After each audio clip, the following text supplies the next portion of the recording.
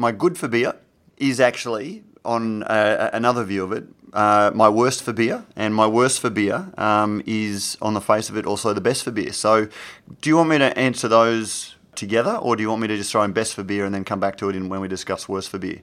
Just fucking answer it to be a start.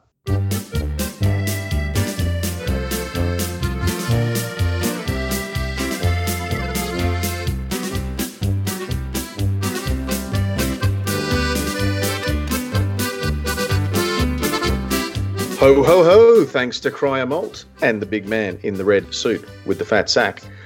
This is Radio Brews News. I am your festive host, Pete Mitchum, and joining me on this episode are the founding and current editors of Australian Brews News, Matt Kierkegaard and James Atkinson. Matt, season's greetings. And to you too, Prof. Merry Christmas to you both, and Merry Christmas to all of the listeners. And very excited to have got through another year, and mate, I think it's probably been our most regular year yet. It certainly has. James, been very much a part of that. Welcome and Merry Christmas, mate. Thanks very much. Yeah, it's certainly been a massive year of news, that's for sure. I was just sort of, thinking about that this week, just the number of different things that have happened this year, and it's amazing what you can pack into 1 year. Yeah, exactly. And look, I know we've made mention of you, mostly when you haven't been here, but so let me take the opportunity to do it while you are here.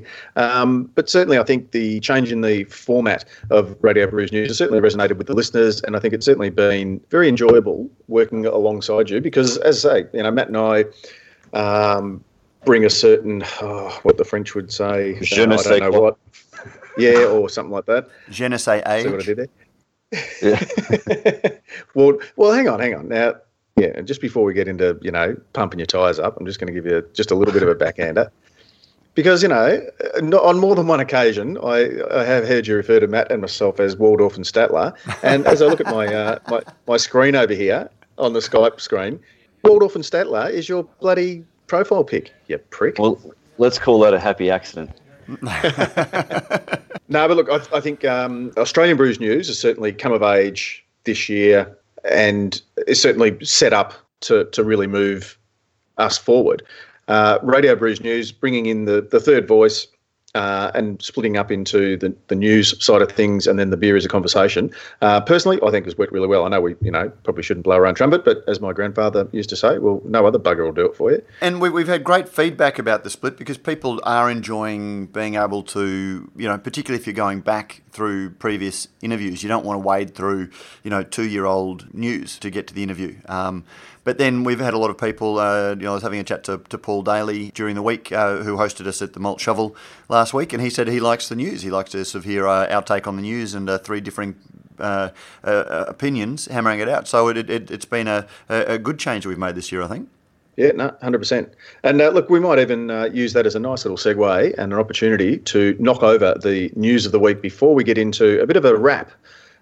James, Matt and myself have plundered the archives and gone back into the memory banks and come up with our best and worst, our best brewery, our best beer and our best brewer for the year. So before we get into that, we will knock off the one news story of the week, which caused a few ripples and well written, James, well presented. Apparently, there are some large companies in Australia that don't pay tax. Well, they do pay some tax. It's just they don't pay corporate tax because for tax purposes, they both are in a loss position. So that was the case for CUB for the 3 years to 2015, 2016. And Sahi in 2015-16 was the same. They were also in a tax loss position, so didn't pay any corporate tax, which is just tax on the profits that you make. Just for those out there that probably think, hang on, how does this all work? So CUB, as a division of SAB Miller Australia Proprietary Limited, income of how can you make $2.18 billion and not make profit? Well, there's plenty of companies plenty of big companies that don't make profits. So I suppose the question with AB InBev is that they're making profits in some markets, but Australia apparently isn't one of them, and that's where I suppose it becomes, the accounting practices of these big multinationals and where they choose to make their profits. Sometimes there might be a bit of a question mark over whether they're deliberately distributing profits in such a way that it minimises their tax. So in a nutshell, SAB Miller, $2.18 billion total income, zero corporate tax. Asahi, 1.51 billion, zero corporate tax. And we should just make the point that in the case of, CUB, that obviously that company's changed hands in that time. So, this is the SAB Miller era that we're talking about here, and we don't know whether it's going to be the same, under AB InBev, although I think that they would have come and said, oh, actually, you will see that it'll be a different result in 2016, 2017, and they didn't do that. So I'm presuming that CUB will once again be in a tax loss position for that next year. Well, I can assure our listeners that Brews News Pty Ltd paid more tax than both of them, because we did have a tax bill. Both of them combined. So I might go and see them and work out how I can put Brews News. We don't make a lot, but we're still paying more tax than those guys, and I might have to go get some advice on how to minimise Brews News Pty Ltd tax. That's it. Tax avoidance, isn't it? It's not quite evasion, and it's not avoiding it. And we should point out too, just to balance the ledger, Lion, $4.19 billion in total income, of which 427 million was taxable, and they paid 111 million. And Coopers, total income of 241 million, of which 45 million was taxable. They paid $12 million in corporate tax. So, James, from a business point of view, and sorry for sort of banging on about the pop, because I just don't understand it, but can you kind of say, can you pick and choose where you make your profits, and you choose that your profits have come from your markets where the corporate tax rate is lower? Well, I don't think there's any doubt that companies do try and minimise their tax in some markets, where it suits them to do so. I don't think there's any doubt that happens. How that actually happens, that's a question for people who are on a higher pay grade than me. But I think it's there's no question that happens. Matt, do you think it plays into or feeds into the the push to buy independent, or is it a separate kind of argument? Oh, no, look, I think, it is one of those nuanced issues that does fall into that category. And on one hand, as the sort of any big company says, it is our corporate obligation it is our legal obligation to maximise returns for our shareholders. And, that tends to mean paying less tax. So anything that's legal, we will do. And, they're not charged to be ethical, or they're not charged to, pay the most tax that they can by their shareholders. So you can fully understand, their points of view. And when you've got multinational companies, I presume some of this comes from having to pay licensing agreements for brands and, a whole lot of things like that. I'm not a tax lawyer, but I presume that there's a whole lot of that sort of thing going on. But then, for small independent brewers, they can also come out and say, well, look, we do pay tax in this country, and we are family owned, or we are small, or we do pay tax. But again, Prof, my view of things like contracts changed when small brewers started getting to the size that they would start paying exactly the same sort of incentives that when they were too small to pay them. They couldn't pay, and they complained about. And, I just sort of wonder whether, some of the breweries as they get big are going to start availing themselves of any opportunities they can to reduce tax as well. It is a very nuanced issue, and it does come round to, it doesn't feel right to me. But again, there are wider issues at play, I think. For sure. All we can do and encourage our listeners to do is to drink more beer so that you can support all the breweries. And look, one of the arguments that big brewers have always said is that we are major employers in the country. We pay, our employees pay tax and all of those things. And that's to some extent very true. But I also think when you look at, just how inherently inefficient small breweries are in terms of the number of employees per litre of beer created, that when we see the quality of the beer that's coming out of these smaller breweries and the number of jobs that are created, if people shift their dollar to smaller breweries and drink more from smaller breweries, there will be more jobs created. And I guess that is the same if you shift your dollar to smaller breweries. They're probably going to be paying more tax. Yeah, exactly.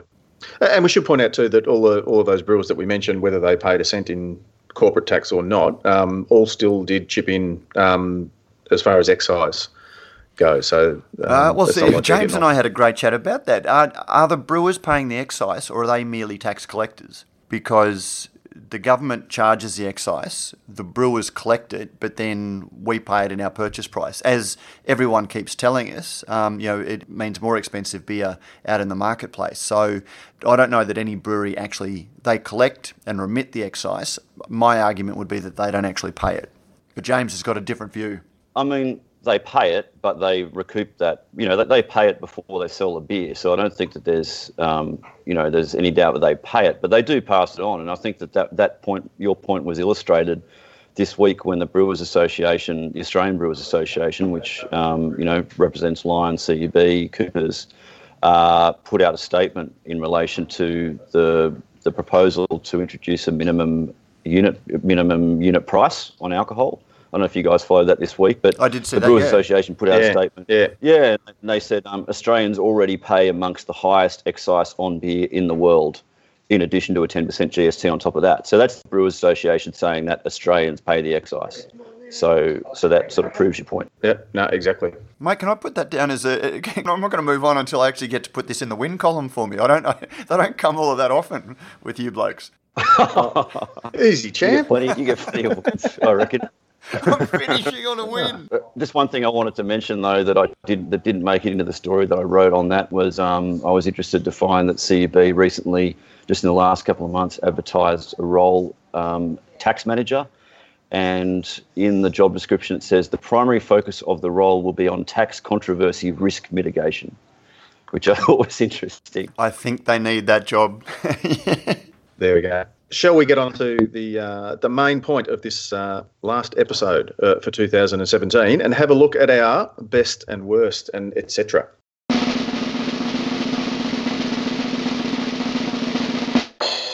Matt, let's start with you. What's been good for beer in 2017? What's your best? Okay, Prof. Because I've become a prize fence sitter. My good for beer and my worst for beer, I had two things that stood out. But then when I sort of reflected on them, I actually thought, well, each has two sides to the coin. So my good for beer is actually, on another view of it, my worst for beer, and my worst for beer is, on the face of it, also the best for beer. So do you want me to answer those together, or do you want me to just throw in best for beer and then come back to it when we discuss worst for beer?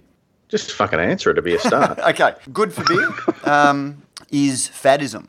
New England IPAs suddenly gone from nowhere to everyone's drinking New England IPAs, and it's the only thing that you're seeing in social media, creating such excitement. It's getting people talking about beer. It's getting column inches in newspapers. People are talking about it, and it's fantastic, but it has a downside. So I'll come back to that in worst for beer. All right, cool. And I think we need a little soundbite, I reckon, of just Charlie Bamforth saying chicken soup. For every time we mention New England IPAs. But it is. It's one of those things that, I don't like them myself, and I know that there's a lot of blowback about them.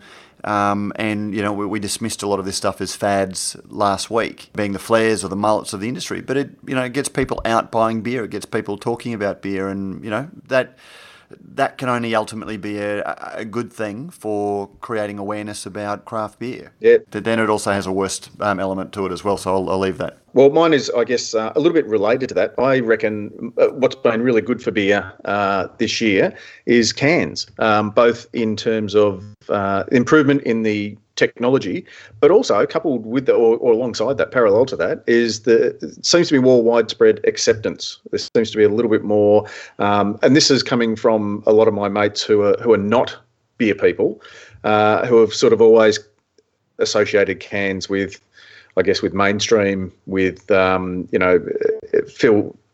eskies, going camping or houseboating or whatever it might be, who are now starting to, whether or not it's just because they're seeing more of it or, as you say, hearing more about it. But so cans for me. I agree with you, Prof. But I've just added another one to my nuanced best for beer is also the worst for beer list, and cans have just made that worst for beer list as well.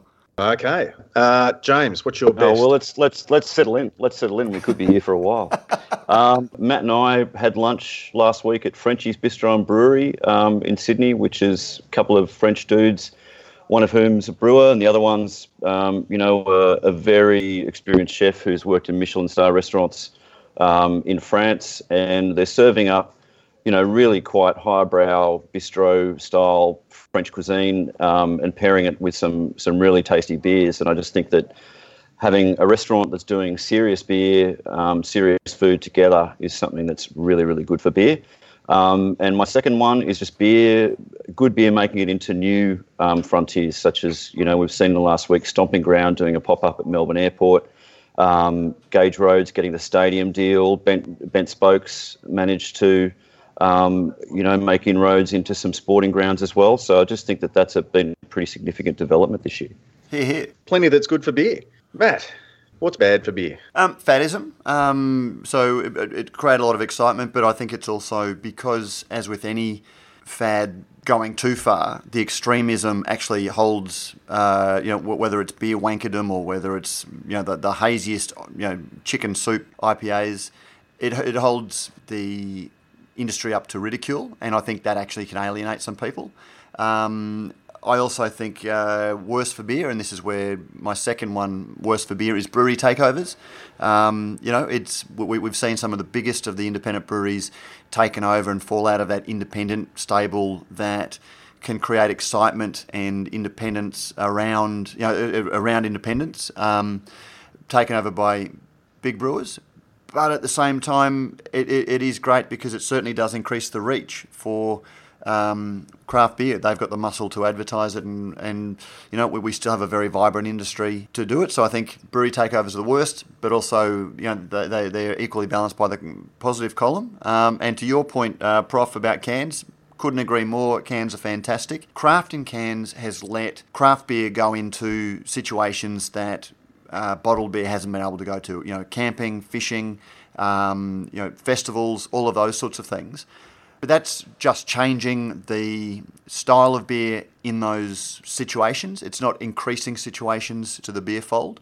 I find that cans are limiting beer, going into restaurants and some more upmarket bars because certain demographics won't drink beer from a can. And we encourage people to pour into a glass. But the number of times I've been in a nice restaurant and ordered a beer that comes in a can, like a Bolter XPA, and just the act of pouring it into a glass at a table in a nice restaurant is just a complete anathema. It would be just like, ordering a glass of wine and having the waiter come out, fill your glass up with a cask of goon. It lends itself to a lot of situations, but cans are just really limiting some really great beers from getting, and very food-friendly beers from getting wider take-up, I think, in other areas. Yeah, well, I guess it opens opportunities for those who have either the opportunity to bottle or can. Chatting at the Albury Great Australian Beer Festival, Albury, last week at the we did a degustation dinner at the Good Shed just over the river at Wodonga, and Ben Krause was sort of talking about how when he first launched the Chevalier Saison, which was the beautiful 750 ml, yep. that now is gone the way of the dodo because it wasn't commercially viable anymore. Doesn't he do it at all in the 750? I knew he was doing 330ml bottles, but I didn't realise he'd axed the 750s. Well, that was my understanding. Okay. We'll get Ben or perhaps Brad Bryce up there, or one of the guys. Dave O'Keefe listens to the podcast. Dave's my local rep, a good bloke, and he might be able to shed some light on that. But I'm pretty sure it's only available now in the 330s, which I wasn't aware of, as I say, until Ben sort of spoke at the dinner. I totally see your point there, Matt. I guess, as I said, opens up some opportunities for those who do have bottled product. If Ben has dropped the 750s, that is a great example of why it's nuanced. Ben launched that beer because Saisons are my absolute pick for food-friendly beers. I would almost never do a beer tasting without a Saison because they just work so well with such a wide variety of foods. And so it's interesting that Ben launched it to get it into restaurants. But again, that's limiting, and because it limits the applications elsewhere. So you can never be blind to the fact, and that's why I think cans are fantastic, and cans are good for beer. But there is also this other element that consumer perceptions. You can't force a square peg into a round hole, and if people want to drink beer in cans, that's fine. But we are seeing elements of the beer market close, or alternatively, we are seeing opportunities for other people that say, well, okay, I'll let everyone else go. I'm not going to do the match racing. I'm not going to, because everyone's going cans. I'm not going to go cans. I'm going to, concentrate on the restaurant market. And we've seen guys like Costa at La Serene, who, his bottles are beautiful and have been targeted around that restaurant market. Yep, Topher Bain at Wildflower. Same. Exactly. Yep. All right, James. What's bad for beer 2017? I think I'd just say crap marketing.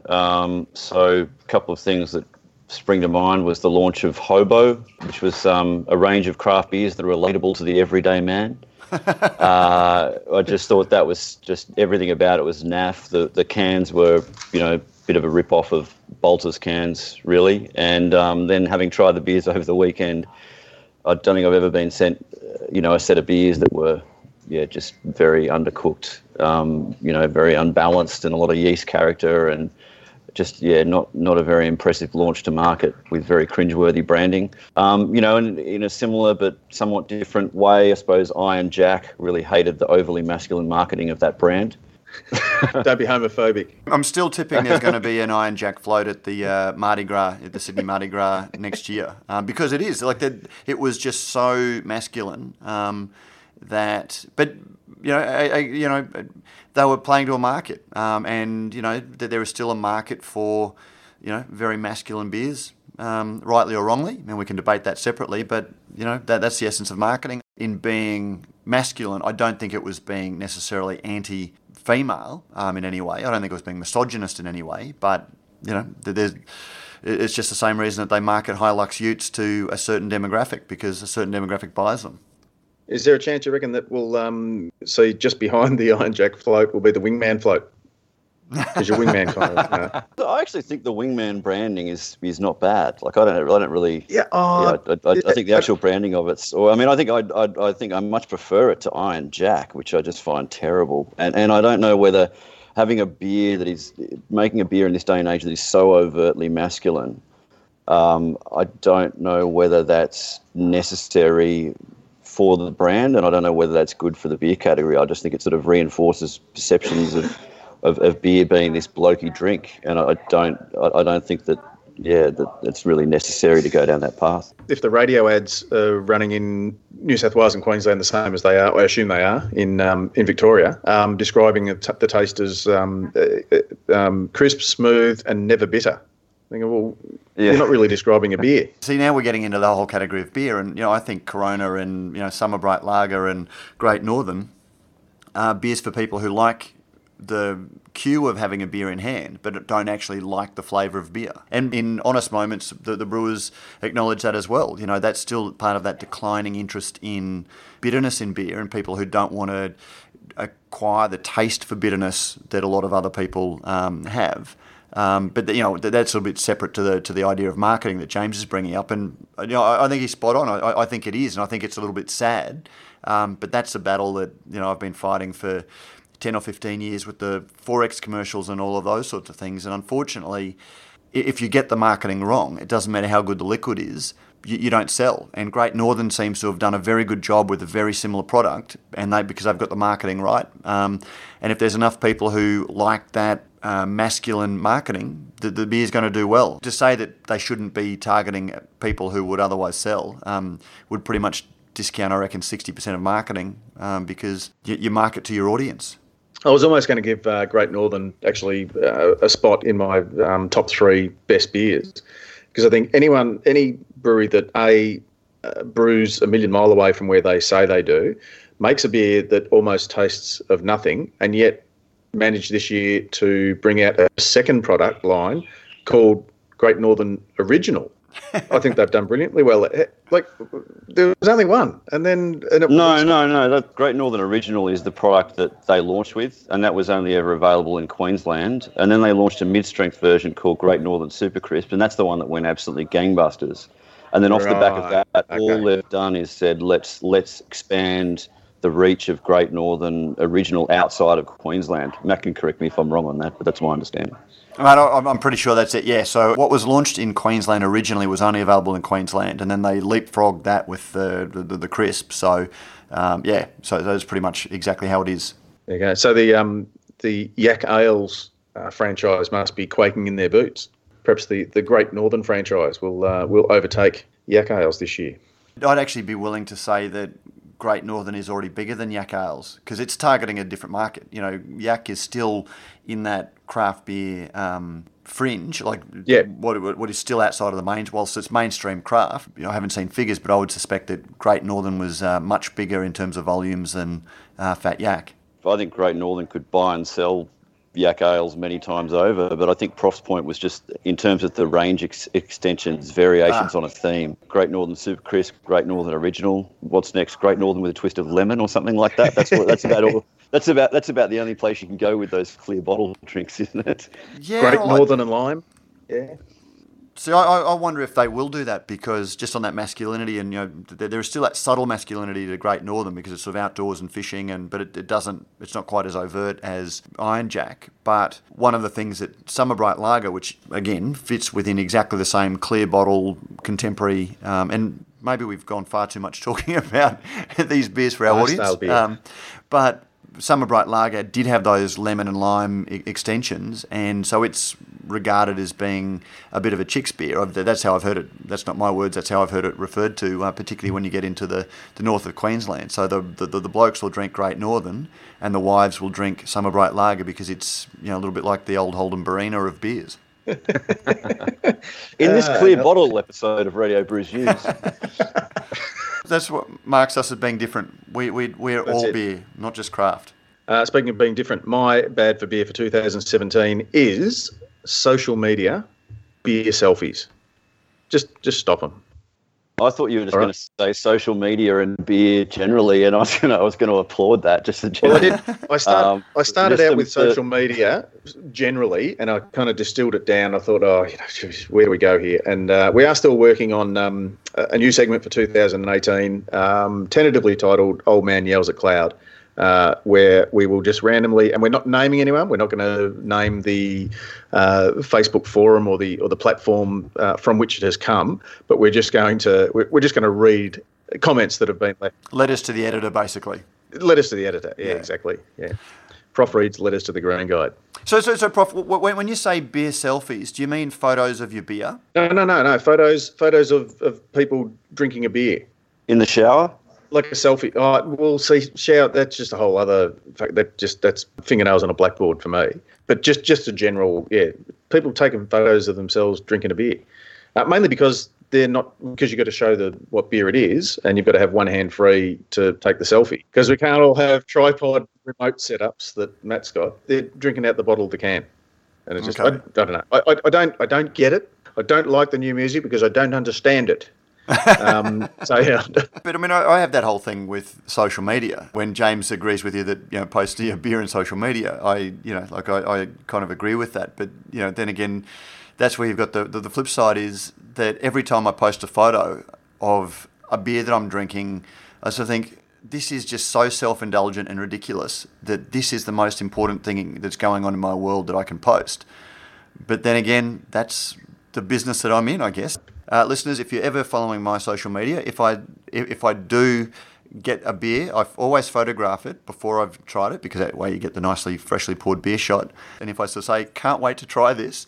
You probably didn't like it. Yeah, because I'm not going to sort of get on and sort of say, this is horrible. I certainly didn't send a photo of Wingman when they sent me a six-pack because I was definitely going to try that before I did it. But if it's something that's a bit hit and miss, I'll also say, here's the unboxing. This is available, but I'm certainly not going to say I loved it. And if it's crickets afterwards, then you might take that as a recommendation. On that topic, assuming that regional brewery, wingmanbrewery.com.au, is not in your list of best breweries, give us what is. Now, see, that's a hard one, Prof. And I've been sort of struggling because there are like the number of breweries who are really pushing out really exciting beer. It's a really good quality beer, which is exciting for me at the moment. But look, I'm going to stay local. It seems that most of the lists that I've seen have been fairly local based on where the publisher is, with the exception of Crafty, and he's got a team of people who are doing lists. But I'm going to say Bolter. I think that the way that they have created some really, really solid beers, it's really available. They've got a little bit of a benefit because of the profile of the guys behind it, but I would certainly argue that they haven't milked that too much. But they are just making really good beers that are getting a really wide acceptance amongst people that otherwise don't give a toss about independence, craft beer, or anything like that. They're just getting beer out to a lot of people. That surprises me that they're drinking even a beer like Bolter XPA. So my tip is Bolter.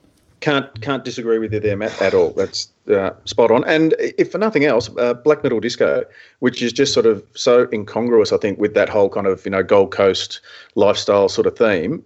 The beer is so approachable, but yet if you listen to it, it's got a story of its own. It drinks beautifully, easily, which I guess belies its look in the glass kind of thing. And the feedback that we got from knocking out a few boxes of it up at the Ekka suggests that, Bolter, 100% agree. James?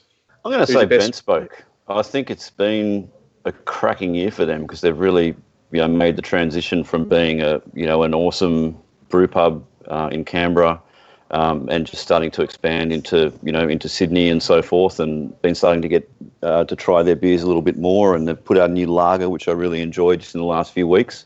And I sort of think that just with the likes of Feral and Pirate Life having sold out in the last few months, that Benspoke are a brewery that really can go on and do great things. Not suggesting at all they're going to sell out, because I know that that's not part of their plan at all, but I just think that with the transition of those two brands to being part of ABI, that it does open up opportunities for a few independents to really move and go to the next level. And I think Bolter's certainly one of those, and Benspoke is too.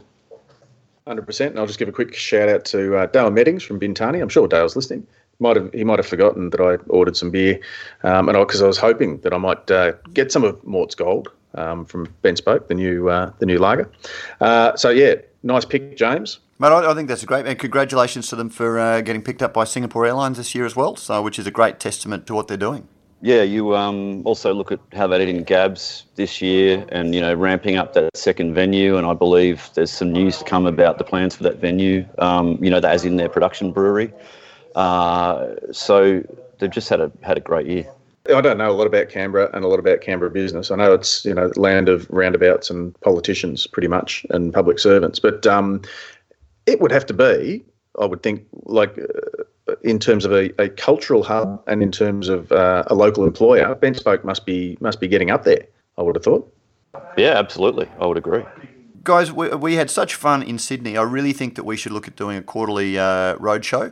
Road trip. But and that would be one of my pick places to record. Well, wishing won't make it so, as the saying goes. So we'll need to perhaps speak to our travel agent and our management, get them to confer, and perhaps we can do Canberra fairly shortly. Done. My best brewery for the year, for a number of reasons, not the least of which is the way that this particular venue is attracting non-beer people across to beer, just by the way everything's set up. They've had an expansion this year. They've added cans. They've done various pop-ups, including the most recent one at Melbourne Airport, as well as raising $75,000 for Movember. So my brewery of the year goes to Stomping Ground down here in Collingwood. Yeah, good. And gives people a reason not to hate Collingwood. So there you go. So for so many reasons, Stomping Ground.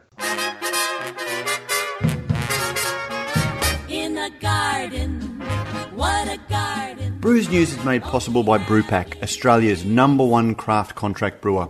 With over 100 craft beers and ciders on the roster and counting, Brewpack specialises in offering growing craft breweries a home for their packaged and kegged beer, no matter how crafty. Serious about handmade beers, and with an open-door policy, Brewpack's brewers love having passionate, hands-on partners in the brewery.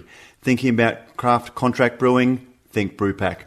And yes, we thank Brewpack for not only making a whole lot of great craft beers possible, but also for making this podcast possible. All right, boys, let's keep moving. Matt, what's your best beer of 2017? Again, having called Bolter out for my best brewery, I'm loath to say XPA, but I still think XPA is a great beer. Yeah, hard to argue. I'm going to claim a second win here, having James already conceded 1 point to me. I think I was fairly early to the game for lagers making a comeback. I think that was my tip about 2 years ago, and this year we've really seen them explode. But I'm going to say... Have we, though? Yeah, look, I think that would be my tip for the trend for 2018, because I think they still aren't huge. They're still in that early foothold days, but I think they are going to be the next can movement. People have been saying that every year, and it's never really quite eventuated. Well, they're hard to make, and that's the thing. So I think the quality of craft brewers, the skill level of craft brewers is improving, but the Thornbury Lager from Three Ravens, which I think was my beer of the year last year, Prof. It must have been the year before, Prof, because I know that Thornbury Lager was in my hottest 100 votes early this year, so it must have been the previous year. And maybe it's a Queensland thing, because most breweries have a lager up here these days. Some cracking pilsners, whether it's Bolter's Pilsner or Slipstream open with a Pilsner. And most of the brewers have got a really good lager. And so I'm actually going to say, rather than nominate a single beer, the number of craft brewers that are bringing out characterful lagers. And the most recent one, and I tried it on one occasion, James, but I had a couple of them, and I still loved it, was Topher's Lager. Oh yeah, that was very enjoyable. And a real surprise for a guy who's making wild fermented beers to have such a lovely, characterful. I could have pictured myself sitting in a Czech brewery drinking that one. But so lager, good crisp lagers is my beer of the year. Nicely done, Splinter Ass. Not committing to anything there. James, what was your best beer for 2017? I'm going to say Nail VPA. I just a beer that I've had quite a few of and really, really enjoyed as just a really, hop flavour explosion that's not too bitter. I just think it's a great beer. Yeah, no, nicely done. Couldn't argue with that one. My top three contains now 5 beers, because I've worked out, having just called Matt Splinter Ass. I'm finding it a little bit hard to get off the fence as well. I looked at mine and gone, oh, geez, I've kind of gone fairly lager heavy. But, as Matt said, that's where all the cool kids are going, I reckon. So my number 3 was Wildflowers Lager. Just very impressive, and for the method, for the story behind it, the reasoning behind it, and again, it's that shared experience of beer. You just can't underestimate, I don't think, the occasion. My number 2 beer was actually a tie between the Three Ravens Thornbury Lager and the Hawker's Double IPA. Those who know me know that I'm not really a big IPA, double IPA kind of, it's not my go-to sort of beer. And part of that is, just my nature. It's just, it's just the vibe of the thing. But it's also because I guess I have to travel quite a bit, which can get quite expensive with Ubers and taxis and lack of public transport out this way. So I'm often driving. It's easier for me to have a couple of, smaller beers than to take the risk with too many double IPAs. But the Hawker's double IPA, I had a couple of, and had them at the brewery and at an event and at home, and just magnificently hidden 9.3 or whatever, the 7.8, whatever it was, it just drank dangerously easily. So for that, I just thought that was a really well crafted beer. So I think Justin Corbett's responsible for the execution of it. I think John Selton was responsible for the design of that beer, along with the crew. And my number 1 beer, again, couldn't split them, so I've just gone dead heat with Bolter Pilsner and the Hawker's Pilsner. Oh, there you go. So I forgot Hawker's had a Pilsner. They do a very nice Pilsner as well. So yeah, absolute cracker. Moving on, Matt. That leads us nicely into the best brewer. Now, the best brewer doesn't necessarily have to be the brewer who brewed your favourite beer, which is lucky for you because there are about 8 of them. Who's your best brewer, Matt? I'm going to stay local for this one again, only because it's who you have the most experience with. No, fair enough. Johan at Green Beacon. Just because he has overseen a big brewery expansion this year, and Green Beacon's beer quality has stayed rock solid. That they really have been one of the star performers in terms of the quality and consistency stakes. Some people would argue that their can range isn't the most exciting of the craft breweries, but just in terms of consistency and quality, he has just absolutely nailed it. And I think as the wheel turns, we're going to see that sort of quality and consistency become more and more important. Couldn't agree more.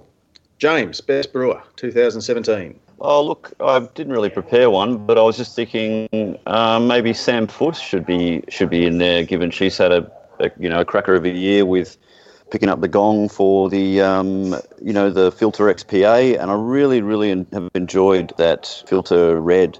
And actually, they've just launched a lager recently, which I'm interested to try too. Yeah, looking forward to trying the lager, and 100%. Somebody who's had her ups and downs, and has been there when I guess at the forefront in terms of.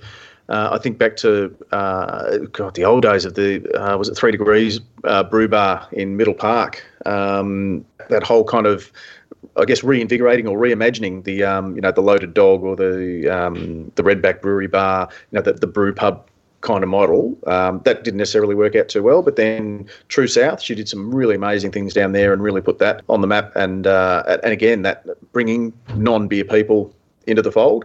And interestingly, she was working on the St Andrews Beach Brewery, which has just opened up or about to open up on the Mornington Peninsula down here. And they hit a bit of a snag where they, in the excavations, uncovered an Aboriginal midden, which is like a cooking area. And so things were sort of put on hold there. But I guess, sliding doors or, one door opening, another one closing, that led her to Filter. So well done to Sam. I had Johan as well in my best brewer, along with an honourable mention to him and to Dan and Derek at Bad Shepherd. Some of the beers that they put out this year, I was lucky enough to try I think it was the number 4 in their Brew Crew series, where they have the kitchen staff or sales staff or whoever it is allowed to sort of work in conjunction with the brewers and create a beer. And they made a magnificent rye amber ale, which was just an absolute cracker. And then, I don't know if you guys have been able to try it, but they've brought out their Reserve Road Draft, which is based on their Checkmate Pilsner, with the bitterness backed off just a little bit. But again, absolute cracking, 10 overs, none for 40, line and length lager, absolute deluxe. But my brewer of the year this year for 2017 goes to Ren Blackman, in a nice little switch there from synergy from True South, because of course he now brews not only brews the beers that are served at True South, but brews them on the old brewery that used to be in at True South. His getting a bit of a theme here, boys, but his lager collective was sent to me, and 3 of the most magnificent beers I've ever had. Absolutely just on point, absolutely spot on. The juicy banger, just can't say enough about it. So for this year, I just thought I'll give Ren the gong. Nicely done, boys. Nice one. People have been looked after there. Yeah, and a couple of the same and a couple of surprises. So there we go. We've kind of touched on, I guess, the next big thing, so we don't want to kind of labour the point on that. But Matt, what do you think? What's the big trend for next year?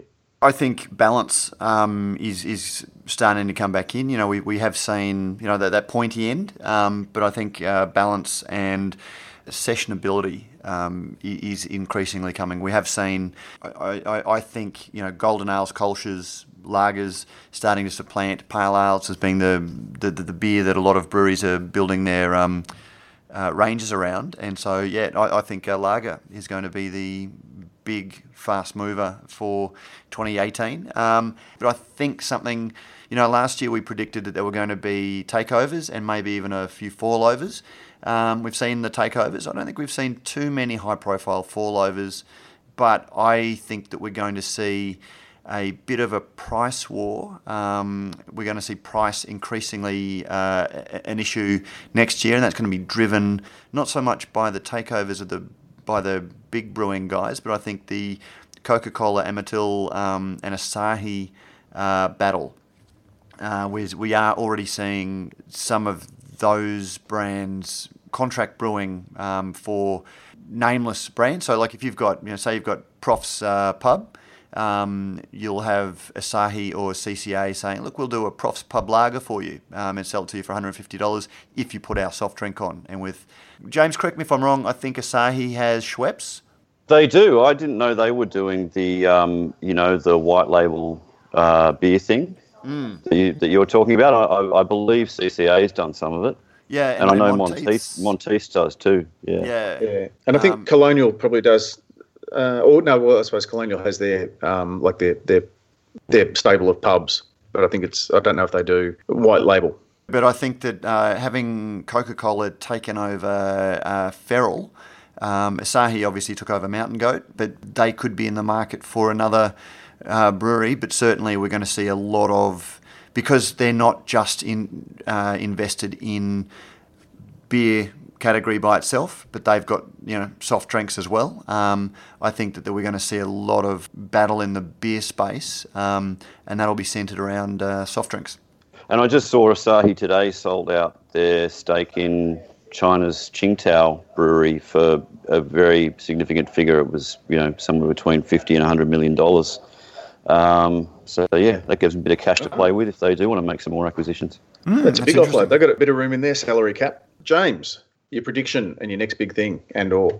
I was just thinking about this one on the fly, and I would just say that I think that the brewpub model has become increasingly important this year, and we've seen several breweries do it with great success, and I reckon that we're going to see that continue definitely next year, and even possibly some guys that have started with a brewpub decide to do a second brewpub, as opposed to just sort of the more expanding the one they've got.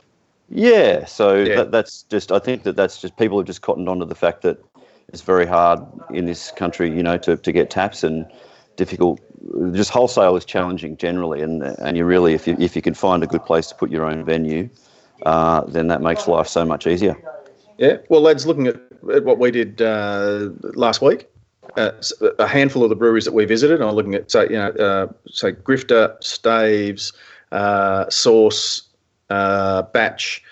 I would love to be in those places when they're full. Do you count those, James, as that kind of as a brew pub? Because I think certainly in terms of that community feel, I mean, we were in there kind of on our own, so it was a little bit hard to tell. But I could just picture what it'd be like when there's a heap of people in. Or do you need to have in a brew pub? Do you need to have that food offering as well? I wouldn't call Grifter or Batch brew pubs. I'd call them very, very good tap rooms, and both those breweries would sell the majority of their volume off the premise. So they're like wholesale focused. Okay. But certainly I would say, even though they don't have food, I would say Staves is definitely a brew pub.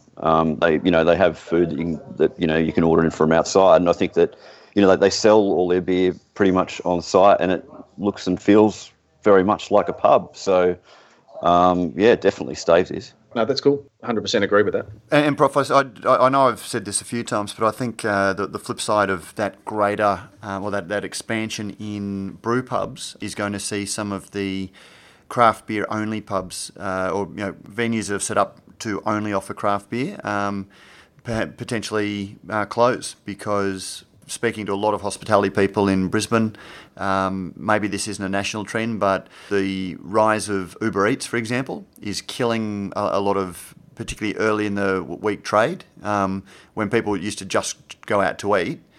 These days they're just going, bugger it, I can get the same food from Uber Eats. And we've seen a couple of restaurants in Brisbane close down and focus solely on, they just get a commercial kitchen and just solely focus on Uber Eats, which is then taking some of the early week trade out of some of the pubs. And if you've got a brewery that is a reason to go out that's just more than having a beer, I actually think that we're going to see a lot of pressure on venues that are trying to only be, small pubs. Interesting. Well, we shall see what we shall see. My next big thing is a direct response to about 1,000 people on the internet. So my prediction is Hawkers will not sell in the next 12 months. Hawkers will not be the next one to be sold. Don't let me down here. The freshest social media rumours were about Bolter in the last couple of days, with just some idiot coming on and spreading rumours that he heard down the pub. Actually, I've got it in front of me. He said, "Do it in a funny voice." Heard that Bolter is not as independent as it may seem. allegedly one of his largest stakeholders is not the Five Surfers and has something to do with Coles. An owner of a notable brewery alluded to this recently. Well, I do happen to know for a fact Sterling Howland does shop at Coles. So there we go. We can confirm that. I just wrote in response, sounds concrete. And actually, Sterling got on there this morning and set him straight and made clear that, it's bullshit. Yeah. What are the chances? I know I've thrown it around as a little bit of a flippant aside, but the chances of the next buyout actually coming from Stone and Wood or Bolter or Hawkers, they will buy a smaller brewery, I reckon, before another big brewery goes. But I can't work out why they would, because Stone and Wood have done so well at creating their own breweries. Look at we could very easily have had Fixation as being Brewery of the Year. They're very good at cultivating, standalone, not spinning off from the Stone and Wood, but they've created it. Why would they go to the cost of buying somebody else's brand? Maybe rather than see it get gobbled up by the big house. The only reason that I can see that they would is because they see themselves as custodians of, the independent brewing sector and like process. Yeah, but they can do that just by being bigger and better themselves. Of course they can, yeah. They can do that too. Okay, no los dos. I turn on my computer. I go online. Welcome. And my breath catches in my chest until I hear 3 little words. You got mail. So this is from Neil at Burnley Brewing. So after a little bit of a mention of his brewery launch, which is coming up, on another note, great comments from you guys on Pirate Life, Stone and Wood, etc. And then he's given us a link to another bit of news there. And last of all, I tend to listen to the podcast when driving. Wouldn't have been able to tell you when the release date of different ones is. There's just always seems to be something beer-related in my feed when I open the app. Also, I know you've got a busy beer schedule, but let me know when you're next in town. Great to catch up for a beer. Well, we might just take you up on that. Thanks very much, Neil. This one is to Pete, Matt and James, so all of us. There we go. Just a short note to say thanks for generously hosting the Have a Beer on Us Christmas drinks at Malt Shovel on Monday night. And Matt, I think, joins with me in sharing Michael O'Shea's sentiments there, and a big thank you to Paul Daly and Chuck Hahn, Hayden Morgan and the crew at Malt Shovel Brewery for putting us all up. And thank you very much, Michael, for your very kind words. He goes on to say it was great to meet you all and have a bit of a chat, share some beer. Thanks to Malt Shovel for having us. P.S. This isn't a plug, and I'm not expecting you to read this out, okay? But when Hopsters Co-op gains more traction in the new year, I'll send Brews News an update on our progress. So thanks very much, Mick, from Hopsters Co-op. And one last one. This is a bit of a surprise because I actually got a text about a week before you got this one, Matt. But this is a first-time listener, sat here with my Hawker Saison and thoroughly enjoyed. Will be a 2008 regular, and that's from Bob Grave. I happen to know Rob, so I was going to give him a shout-out anyway, and wishing him all the best because going into Christmas, he's just managed to slice his finger open on a champagne glass. So shame on you, Rob. It should have been a beer glass. And then you wouldn't have sliced it open. That's right. Exactly. But, to ease the pain, I do believe that Matt has sent you out a Brews News bar blade. You can use that to smash all the rest of the champagne glasses in your house so that that'll never happen again. And anyone who does write to Mailbag and gets their letter read out will receive some of our merch, a Brews News bar blade. They're very sexy. You guys have seen them, so you can attest to their high impact and usability on everything but cans. Yeah, don't try taking them through security checkpoint at the airport when you've got to explain why you got 20 bar blades. Did you say to them that they were blades when they asked you what they were? Because that was probably a bad choice. I did the international mime symbol for knocking the top off it. So yeah, it was interesting. But look, they had very good humour and very warm hands. So thank you to Akmal and Ahmed for letting me through eventually. And one more, Matt. One I meant to mention this last week, but I'm going to shout out to Meg and her mum Monica, who I met up in Albury at the dinner. They came up and introduced themselves. Said she's been a long-time listener, Meg, from Berlin. She was over there working. She's in the law side of things with a particular preference for sort of, I guess, trademark kind of thing. So we had some interesting conversations, but she was just keen to sort of keep in touch with the beer scene, and had us on regular rotation while she was over in Berlin. She's now back over in Australia and looking to get a job within the beer industry. So good luck to her, and thank you very much for your kind words, Meg. Awesome. All the way from Berlin. Oh, that's wonderful. Hey, Prof, just before you close out the show, could I just spiral back to the worst of 2017 and de facto, things to avoid in 2018? Yeah, of course, because you only very briefly skimmed over it last time. I only say this because this has just come up in my feed as we've been recording. Live breaking news, folks. This is actually the wine industry, but it's applicable to food and wine. Now, this is a product that's just been launched, and it is called the Roof Hooch. Yes. So picture this, bike racks, and, if you want to carry something on your car, you've got that little rack that you can put your bike on and hold it upright. Yeah. Picture one of those, but designed to take a bottle. So you can strap your bottle of wine to your roof. This is obviously for colder climates. And you can chill your bottle of wine while you drive. Right. So it's suction caps that stick to it. You strap your wine into it and you drive, because when you get there, you want your wine to be cold. But the reason I bring this up is because, have you guys noticed that, as craft beer has become more prevalent and there's a bit of hype around it, every wannabe entrepreneur is coming up with some idea to do something, turn your bottle, just your average stubby of beer into a growler. So you open your bottle of beer, then insert a pressurized CO2 canister so you can then decant your bottle of beer into a glass just like it was a tap beer. And raise money for endangered orangutans while you're doing it as well. That's the other thing, beer is a charity device. And look, ultimately the market will find these things out or not, but the number of silent rages that I have when I get some of these media releases through, and just seeing if you really need to strap a bottle of wine to the roof of your car to chill it, I think you've got bigger problems. Very much so. Well, folks, it has been an absolute pleasure presenting Radio Brews News this year, and Beer as a Conversation. You won't be going without. Over the festive season, we've managed to get a few really interesting interviews in the can that will drip feed out to you in the form of Beer as a Conversation. But this is our last Radio Brews News. Until we come back, we're certainly coming back for a special for the release of the results of the 10th Hottest 100, the Gabs Hottest 100 Australian Craft Beer Poll. Matt? We'll be back with Radio Brews News on Friday the 12th of January 2018. There we go. So enjoy. From all of us to all of you and all of yours, drink well, drink widely, drink local, but more importantly, drink with friends.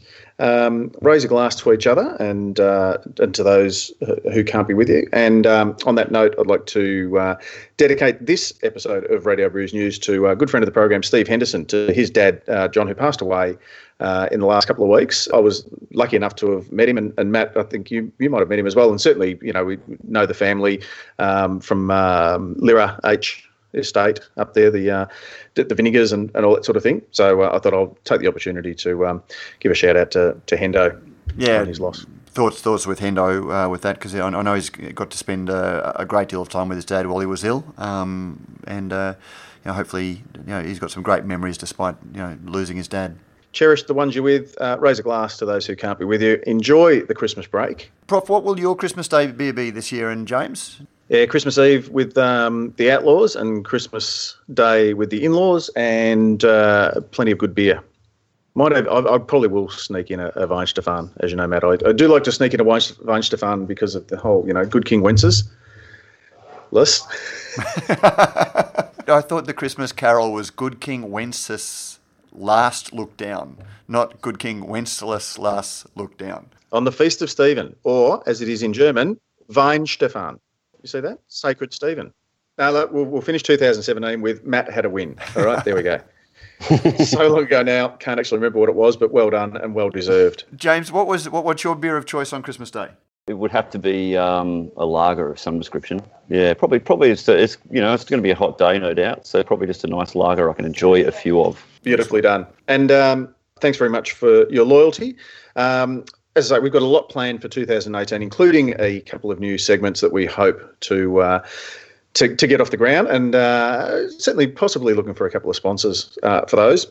And apropos of that, I will leave you with this final thought for 2017. particularly for those of you who like to tap on the keyboard when issues come up on the social medias. And it's just a lovely quote. It's from British comic Rowan Atkinson, who has long campaigned against the what he calls the culture of censoriousness that is pushed by the, inverted commas, outrage industry. He said this: "The simple truth is that in a free society, there is no right not to be offended. The right to ridicule is far more important to society than any right not to be ridiculed, because one, in my view, represents openness and the other represents oppression." So be warned. Starting next year, just be prepared for some ridicule. And on that note, thank you very much again for 2017, and we look forward to seeing you all in 2018. Prof out. Roll out the barrel, we'll have a barrel of fun. Roll out the barrel, we've got the blues on the run.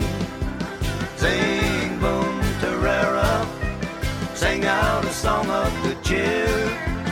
Now's the time to roll the barrel, for the gang's all here, for the gang's all here. And we're out.